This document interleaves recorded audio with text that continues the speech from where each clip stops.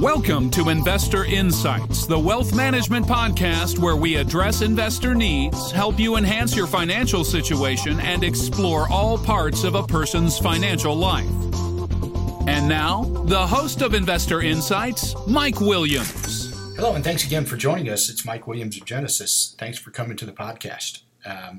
So today we'll call it No More Bulls. As you might guess, it's all about sentiment. Hey, look, after the last few weeks, this is almost as fun as having a root canal. Wait, I actually am having a root canal later today. So, in case you felt a bit dizzy, the first 3 days of this week were down about 200, up about 200, and down about 200. Not a ton, by the way, on a 16,000-point Dow base, but yesterday broke the rhythm with the Dow finishing up a bit and the NASDAQ doing well. But that was primarily due to the pop in Facebook. In essence, the markets really appear to be making an effort to settle down a little bit. As much as the emotion is very high, we're near the lows of last August's selling panic. You'll recall, who can forget that lovely Monday, where the Dow was down about 1,100 points for a span of about 6 minutes, and then rallied 600 points back minutes later. Listen, if we even remotely think those outlier short-term movements are the work of individual investors, take heart. They're not. That's classic HFT. HFT is high-frequency trading, algorithm-based, computers fighting computers. Indeed, I would suggest that the algo boys have been the ones primarily moving the market all week long. But I am remiss in not reminding us that this short-term garbage masks the long-term values being created. Listen, it's all emotion. I know I sound like a broken record sometimes, and I really don't intend to, but there are points that require reminders. Sentiment is one of those things because we are all wired pretty much alike. Reminders are needed because right when we need to be aware of the crowd, we usually feel just like the crowd, masking the value issue at hand for those that can think long-term and beyond the current monsters. You know what this is starting to feel like to me? A good deal like 94 to 95. I remember back then we had bounced a little bit off the recession lows in the early 90s, and everybody was afraid we were going into another recession. Back then we called it double dip. We feared a double dip for 19 months. It was just a general haze at the time. Things were fine. The oomph wasn't there, though. We weren't feeling that big, strong economy. It was going along. It was meandering along. It was growing, but not enough. And it made everybody think, oh my God, the closer we get to zero, we're going to go right to negative. Sure, we were growing a little, but not a lot. And it was pretty widespread. The crowd was antsy, the news was bad, politics were bad, infighting everywhere. Nowhere near as bad as it is now, but antsy nonetheless. Then, oddly enough, though we had spent 2 years worrying about falling into a recession, we didn't. And then the market went straight up for the next 5 years. After 2 tough years, though. My point is this.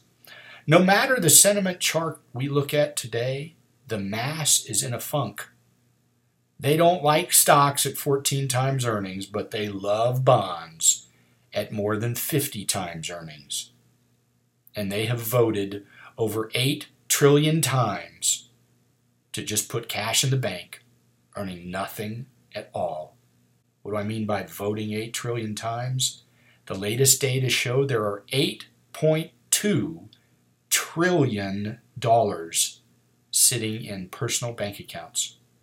I highlight all of this again because we all have that pit in our gut, that ever so common feeling near valuable points in the market when we start thinking, gosh, you know, maybe there's something to all these bad headlines. Maybe they're real this time. Think of that posture when you review the thoughts I'm going to give you about sentiment data. Why I think? Because of this. If this really is the end of the world, it will be the first time in history where the very often wrong betting crowd will have figured it out first. So let's hit some highlights on sentiment indicators. Investors' intelligence, that's when you register with all the investment advisors out there. Right now, their bull-bear ratio is the same as it was in 2008, 2009. It's lower than it was at the end of the tech bear market in 2003. It's lower than it was in the 94-95 period I just referenced, that double-dip recession fear that lasted 2 years. And it's lower than it was in the early 90s when we had a terrible recession. We lost thousands of banks and S&Ls. We had horrendous real estate problems. Get it? We are lower than all of those now. The Dow was thousands of points lower. That's how afraid we are today. The AAII sentiment, the individual investor around the country, they've registered, guess what? At the end of the worst possible time we can all remember, 08-09, there were 19.2 bulls per 100. Their reading was 19.2%. You know what it is today? 17.9. In other words, get the logic here, our emotions have become so tightly wound that 9,000 points higher than when the world was ending, we are more afraid than we were then. Think about that for a second. Look, we surely have a short-term mess on our hands. We have those all the time. But just like all those other times when the masses felt this badly, things get better. A long-term review suggests those were periods of value, even as the world at each of those times seemed, well, not so worthy of that view. The bottom line, I assure you, ends of bull markets do not look like this. They don't look like everybody already afraid. But like I said earlier, that does not make it any easier on the bottle of Tums or bourbon.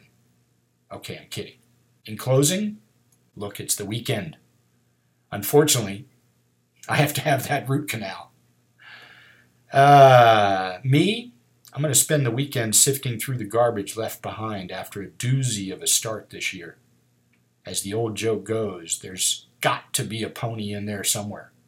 Recall for the weekend relaxation that we've had a few of these types of starts over the decades. All but 2 ended green for the year. Several of those uglier starts in history ended very green indeed. It's all about sentiment now when this much back and forth is going on.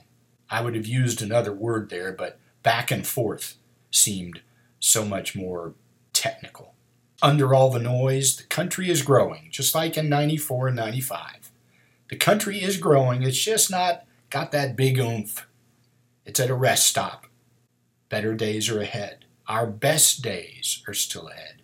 Use the punk sentiment windows like this to your advantage, and then you're going to have to hold your nose for a while. That's just the way it works over the long term. Hope this has been helpful. Once again, thanks for joining us. Until we see you on the next podcast, may your journey be grand and your legacy significant. Have a great day.